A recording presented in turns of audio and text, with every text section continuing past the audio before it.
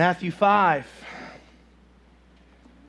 Preaching our way through the Beatitudes. I hope that you're getting in the rhythm here of what we're doing and absorbing all of these in and applying them to your life. The Beatitudes are supreme blessings that come from God. As Jesus taught on specific topics, we're supposed to take what he's taught and apply it not just in our head knowledge, but into our hearts so that we can live it out in our daily walk. It's in the application of these things that the blessing is released. Each blessing that comes from applying these principles is released only when we live the Scripture. Amen. We're supposed to be not hearers only, but doers. Come on, are you alive out there? I'm preaching already. Hello. Good morning. We're supposed to do the word. Now, if you just, I like to hear the word. There are people who hear and hear and hear and hear, and their life hasn't changed much in decades. There's no reward attached to that. Some people like to just hear theology to increase their knowledge so they feel intelligent and astute and theologically correct, but there's no application in their daily living. And there again, this is what this is all about in Matthew 5. Jesus is giving us principles to apply. So I'm going to bless the word. I'm going to read it to you, and then we're going to hop in to our target verse. This week, our target verse is a little bit of a shift in gear in verse 7. Blessed are the merciful. So we're going to talk about mercy this morning. Father, I thank you for the word. I thank you for the words of Jesus that come alive to us by the Holy Spirit. Holy Spirit, allow the word to just explode in our hearts today so that it would provoke us to godliness and that there would be changes in the way we think and the way we move and the way we live so that others would see Christ in us and that they would see the Father and want to fall in love with Jesus. I pray this in Jesus' matchless name, and the church said, Amen. When Jesus saw the crowds, he went up on the mountain, and after he sat down, his disciples came to him. He opened his mouth and began to teach them, saying, Blessed are the poor in spirit, for theirs is the kingdom of heaven. Blessed are those who mourn, for they shall be comforted. Blessed are the meek, for they shall inherit the earth. Blessed are those who hunger and thirst for righteousness, for they shall be satisfied. Blessed are the merciful, for they shall receive mercy. Blessed are the pure in heart, for they shall see God. Blessed are the peacemakers, for they shall be called sons of God. Blessed are those who have been persecuted for the sake of righteousness, for theirs is the kingdom of heaven. Blessed are you when people insult you and persecute you and falsely say all kinds of evil against you because of me. Rejoice and be glad, for your reward in heaven is great. For in the same way they persecuted the prophets who were before you. Verse 7, Blessed are the merciful, for they shall obtain mercy. Now, the Beatitudes are actually shifting gears a little bit here in their focus. Remember, we said the topic principles of the first several that we did were undesirable at face value. You see, we noticed we started with poor in spirit, and nobody wants to be spiritually poor, financially poor. Poverty is not something we aspire to. Then we talked about mourning. There again, mourning is a necessary part of life, but it's nothing that we look forward to. Then they talked about the meek, and our society sees meekness as weakness, so there was that negative connotation there. Last week we talked about being hungry and thirsty, and nobody likes to be hungry or thirsty. Say amen. Amen. If you didn't say amen, you're not allowed to have lunch today, and we'll see you at dinner. Also notice a little shift in gear in that the poor in spirit, the mourning, the meek, the hungry, and the thirsty. The shift in gear is that the next three are not negative at face value. Blessed are the merciful. Blessed are the pure in heart. Blessed are the peacemakers. Those things don't have, a negative connotation at face value. So there's a little shift in gears here. Also notice about this verse, it's unique in the sense that blessed are the merciful is the only beatitude where the blessing received is exactly the same as the thing being sown. You sow mercy and you receive what? Mercy. You sow mercy and you receive what? Mercy for mercy. It's sowing and reaping in its purest form. And we have to look at that. You know, if I want mercy in my life, and if there's a lack of mercy in my life, if everyone and everything is hard on me, I need to look at myself and say, am I sowing mercy? Do I extend mercy to others, or do I always want to be right? Do I always want to be first? Do I always want my pound of flesh? Do I always have to set people straight? Come on. Yeah. It's quiet now. When that telemarketer calls at dinner time, wants to talk to you about your extended warranty. Come on. Mercy. If you want mercy, you sow mercy. So what does the word mercy mean in our text? The Greek word used in our text is eleemon, and it means active compassion. If you're taking notes today, I want you to write that down. When you see that word mercy there, what the Greek is expressing is it's not just a mental assent that you feel compassion, you feel sorry, you know, like in your heart, and you don't really get involved, but it's an active compassion. I want you to see that there's action associated with this. And at first service, I made a statement, and I'll make it again too. Compassion without action is not very compassionate at all. Amen? You see somebody hurting. You see somebody in need. You see somebody with a flat tire on the way home in the rain, and you just go by and go, "Aw." Turn your heater up a little bit. Active compassion. There's no need. I mean, it's nice that we make the mental connection or the emotional connection that, oh, we feel bad for someone's plight. But, you know, until we get involved, until we roll up our sleeves, until we do something, nothing changes in their situation. So compassion that's not active is not very compassionate at all. Jesus did more than feel bad about the fact that we were lost and going to hell. Jesus activated his compassion. He showed mercy, and he endured the cross on our behalf. Come on. Aren't you thankful that Jesus did more than make an emotional connection with us, but that he actually came down from heaven? He left his Father's side. He walked among us. He died. He rose, and he's alive forevermore. Do you see the power when compassion is activated? Do you see the power when mercy is put into action? Jesus' actions changed everything for all of us. Our mercy and our compassion has to be more than cerebral. If it's not, it'll never impact others. And if it's only cerebral, we'll never reap the reward of this beatitude. I want to talk to you about 4 reasons why every Christian should be merciful today. And every Christian should be merciful. And I'm going to give you 4 reasons why today. And I hope that by the time we leave this place, we're convinced that mercy needs to be a part of our daily routine.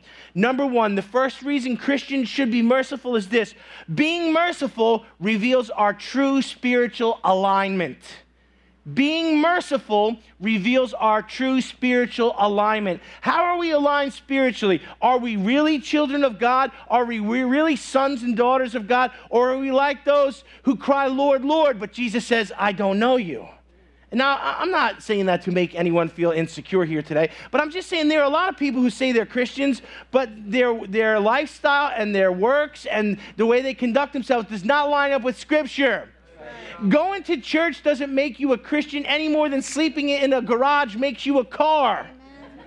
Okay? Well, I go to church and I carry a big Bible. Yeah, sleep on the garage floor with a quart of oil. You're not a Chevy. So, you know, it proves who we are, and it proves our spiritual alignment. Let's talk about this a little bit. Mercy is not just what God shows. Mercy is who God is. You wrapping your mind around that? You say, why is that true? Because mercy is a divine attribute of God. A divine attribute is something that's always true about God. God is always loving because God is love. God is always just. He can't be unjust. God is always merciful because that's who he is. Understand, there are certain things that are always true about God. God doesn't wake up one morning and, he's in a bad mood. Right. We all know people like this, right? You know, what kind of mood are they in today? I remember when I was building my house, and there's a lot of stress in the bank and building and work and pastoring the church. The workers would look at me and go, "What kind of mood is he in today?" We fluctuate, we change, we vary, but God never does. The truth is that God is always merciful, not because, it's just his mood or it's what he feels like doing. It's who he is. Ephesians 2:3-5. Among them were two all formerly lived to the lust of the flesh, indulging the desires of the flesh and the mind, and were by nature children of wrath, even to the rest. Listen. But God, being rich in mercy, let me read that again. But God, being rich in mercy, because of his great love, which with he loved us, even when we were dead in our transgressions, made us alive together with Christ. By grace are you saved. Wow. God being rich in mercy. Why is he rich in mercy? He was in a good mood? No. Mercy is just who he is. It's his divine attribute. So having made the understanding that that's true, when we are merciful, we show that we are children of God. When we are merciful, we show that we are aligned with God. And why? Because we emulate him, and that we are children of God. And that alignment shows people that there's something different about us that points to heaven. Wow. Our alignment is so important. The nature of it, the reality of it, and how we behave points either to God or in a different direction. God is merciful, and we believe that. But you know who isn't merciful? The devil.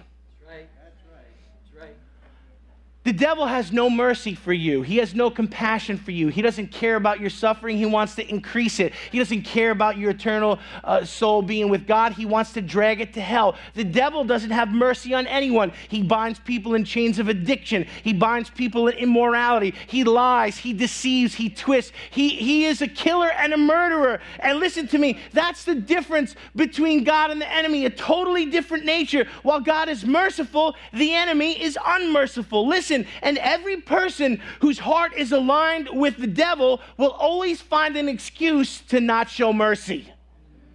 If you see people not extending mercy, there's a root to that. And the root is that, they are not aligned with God, but they're aligned with the enemy. John 8:48, Jesus shows the power of alignment. He said to the religious people, the Pharisees, now think, these were the high-level religious, spiritual people of the day. They thought so much of themselves. And here's what Jesus says to them. You are of your father, the devil. Say what? And you want to do the desires of your father. He was a murderer from the beginning and does not stand in the truth because there is no truth in him. Whenever he speaks a lie, he speaks of his own nature, for he is a liar and the father of lies. Look what he says to them. What is he saying? You are of your father, the devil. You think you're so perfect. You think you're so holy. You look down on everybody else. You look at other people and go, if you could just be half of what I am. Wow. And that's what Satan did himself. He said, I will exalt myself above the throne of God. I will be like the Most High. Amen. Understand, there's a conflict of kingdoms here, and alignment is important. He was basically saying to those religious people who were religious and lost, you are aligned with the devil. How are we aligned today? Well, our actions prove how we're aligned. Are we quick to show mercy? Are we actively compassionate towards even the most difficult people? It's easy to be merciful to people who are kind and nice and think like you think, but think about a difficult person. Look around, there's a few. In the church, we call people who are difficult EGRs. Do you know what that means? Extra grace required. EGR. So, think about, how are you merciful to people who rub you the wrong way? Who are annoying? Come on, this is spiritual. It's okay. That person who gets right in your personal space and just, and they've never heard of a Tic Tac. Come on, that was funny. What are you oohing about over here? Do you have grace? Do you have patience? Do you extend mercy? Or do you run away? Or you not talk to people? You hide from this one. And think about this. Yeah. Mercy shows our alignment. Do we extend mercy? It shows our alignment. Are we the righteous judge of everything? We just judge, and we look down. Well, that's the heart and the mouth of a Pharisee. And that shows our alignment. Being merciful shows that we're aligned with God. It reveals our spiritual alignment. It shows the world that we are children of God, and that's why every child of God should be merciful. Number two, being merciful is the only appropriate response for the Christian. Now, I know that was a mouthful, and I'm going to say it again, and I want you to think about it as I'm saying it here. Being merciful is the only appropriate response for the Christian. If you've lived for any amount of time, and when you were young and growing up, and especially, I don't know, maybe if you were a little boy, you've been told before that you are being inappropriate.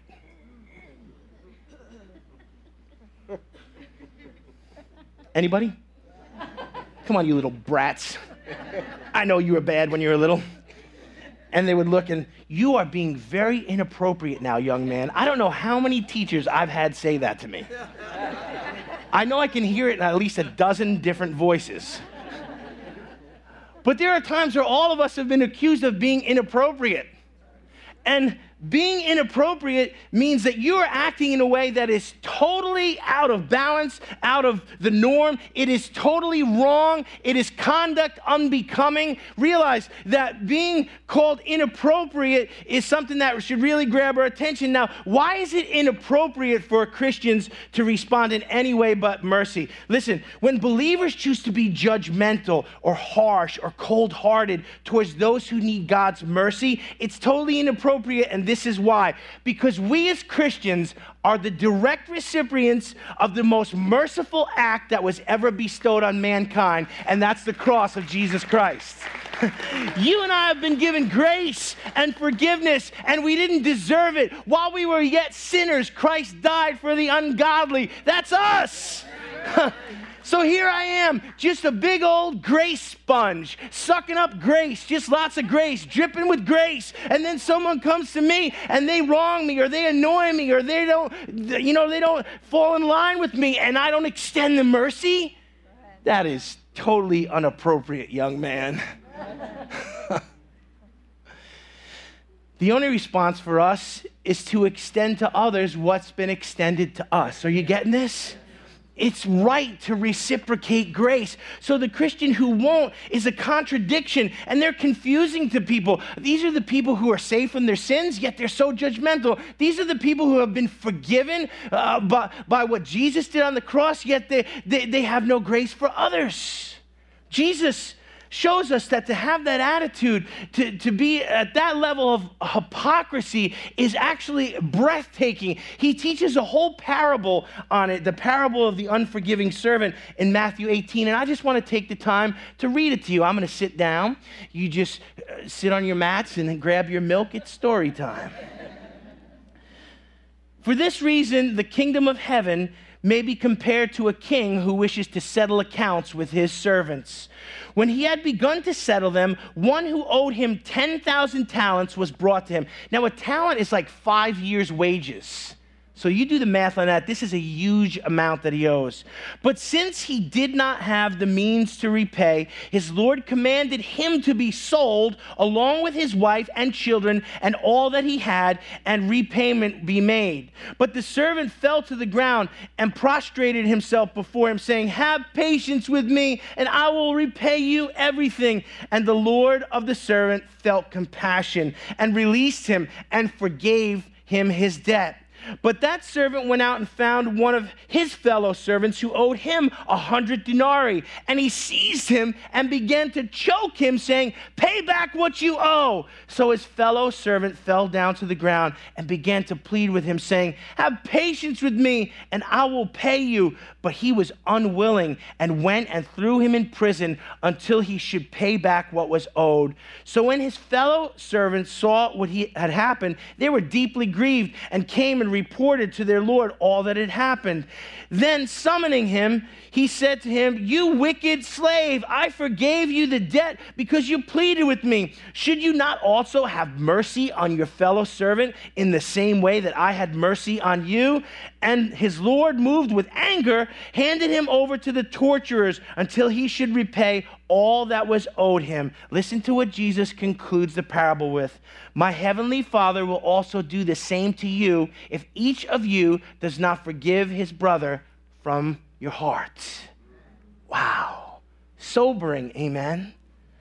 God has extended us mercy. He expects us to reciprocate and extend it to others. Any other response is inappropriate for the Christian because we are the direct recipients of the grace of God through the cross of Jesus Christ. Amen.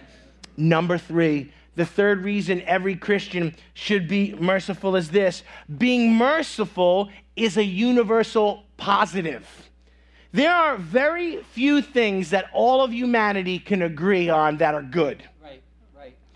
And, I tried to think about this as I was studying and meditating on this message and this point.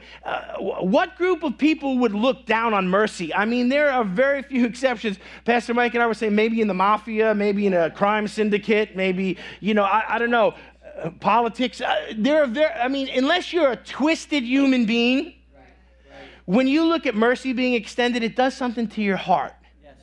Come on, did you guys notice in the news that one situation where a police officer had shot someone and the young man went, whose brother it was, and hugged him and said, "I forgive you"? You guys, come on. I saw it all over Facebook. Don't look like I'm making up stories now. Right? Do you remember that? Man, that warmed every Grinch's heart. Yes. Nobody looked at that and go, "What a jerk he is. Can't believe he did that."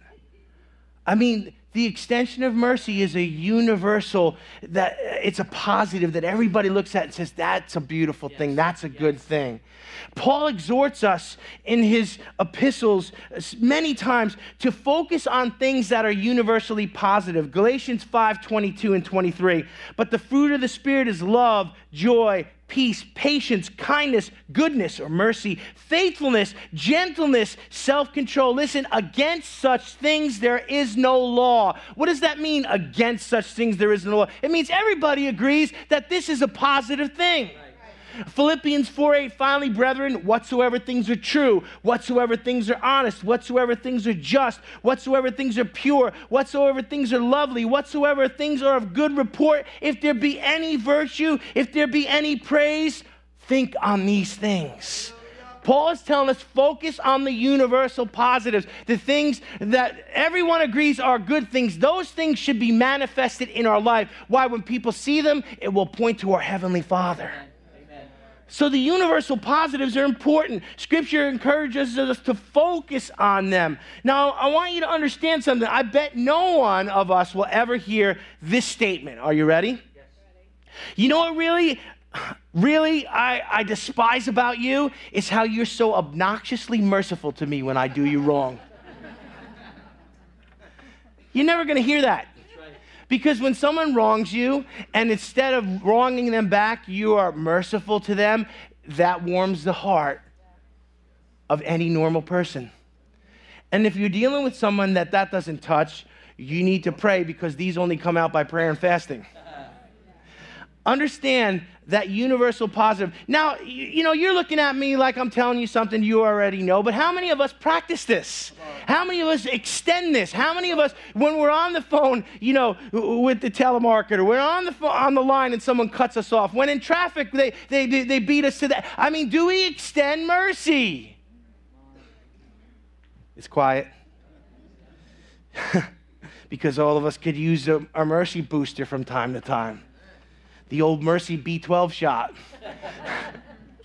And it's easy to get in the flesh and forget that we are saved by grace, that we received the greatest gift of mercy, and all of a sudden we want what we demand things that are beyond grace. One of my favorite stories about mercy, I'm going to share with you in just a minute, but all of us love it. All of us love receiving mercy. When you've done someone wrong and they forgive you and they let it go. Have you ever experienced that? Yeah. They actually let it go? Yeah. Married people? They forgive and forget. Right? Yeah. What a beautiful thing to be forgiven and to have mercy extended. What a beautiful thing. It feels so wonderful to give mercy. When someone asks you for grace and you're able to extend it. The truth is that those who give mercy inspire us. And my favorite illustration on mercy is this. It's a story about Napoleon Bonaparte. And really the hero of the story is the mother in the story, and I want you to listen to it. A mother once approached Napoleon seeking a pardon for her son. The emperor replied the young man had committed a certain offense many times. Justice demanded he be put to death. But I don't ask for justice, the mother explained. I plead for mercy. But your son does not deserve mercy, Napoleon said. Sir, cried the woman, it would not be mercy if he did deserve it, and mercy is all I ask for. Well then, said Napoleon, I will give you mercy. And he spared the boy. The mother didn't want justice. She didn't want what was due. She wanted mercy. She asked for mercy, and he extended mercy. The Bible says we have not because we ask not. Sometimes our pride prohibits us from asking for mercy. God will humble us. I wonder how long we have to spend in the pig pen sometimes before we can say mercy. Being merciful is the only appropriate response for the Christian. It's a universal positive. It shows our spiritual alignment. And number 4, I conclude with this. Being merciful or unmerciful adds up. Being merciful or unmerciful adds up. Just because we're saved doesn't mean the law of sowing and reaping is not in operation in our lives. Verse 7 clues us into the fact that all of us have what amounts to a mercy account. Look what it says here. It says, blessed are the merciful for what? They shall obtain mercy. Well, how are you going to obtain mercy unless there is a record being kept of how you've shown mercy?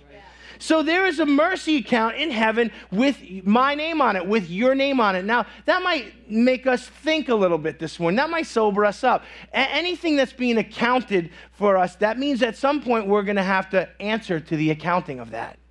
Yes. Do you know God's watching what's going on? Yeah. Amen. Amen. He's watching. He notices. He sees.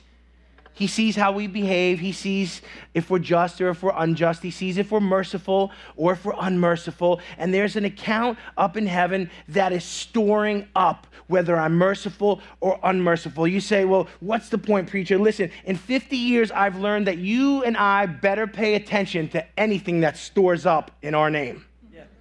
Anyone ever had something store up against them that they wish didn't? Come on, how about interest?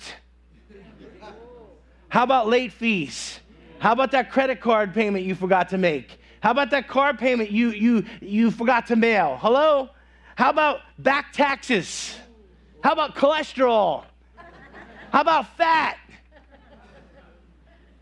It just stores up without, it seems like all you do is eat constantly and the next thing you know, you're fat. It just doesn't seem fair.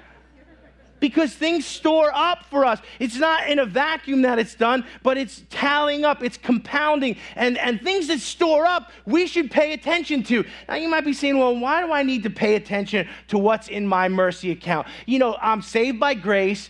Salvation is a free gift. My name's written down in the Lamb's Book of Life. I'm going to heaven. Yeah, all that's true. It's not going to take away your salvation. We don't earn it. It is a free gift. But the thing is this, we should pay attention to what's in our mercy account, because almost certainly someday all of us will need to make a withdrawal from it. You're going to need mercy. I'm going to need mercy. And when I go to my account, I hope it's not in the negative. I hope when I need mercy. Look at David. David was just an amazing man of God, yet there were moments in his life where he needed the mercy of God. He said, restore unto me the joy of thy salvation. God, take not thy Holy Spirit from me. David prayed that. What was he saying? Because my sins are so wicked because of what I've done with Bathsheba and killing Uriah. God, I need your mercy. And because he had extended mercy at moments, God was able to extend mercy to him and still say he was a man after my own heart. That mercy account is important. And if you think it's not, you're deceiving yourself, because there'll be a time when all of us are in the wrong and all of us need an extra measure of grace. Remember this as I close. There is nothing more ugly than a person who refuses to show mercy. I'll close with this story. King Richard III went out at twilight to inspect his troops, and he found a guard fast asleep at his post. The king promptly took out a dagger and stabbed him through the heart and left a note on his corpse. I found him asleep and left him as so.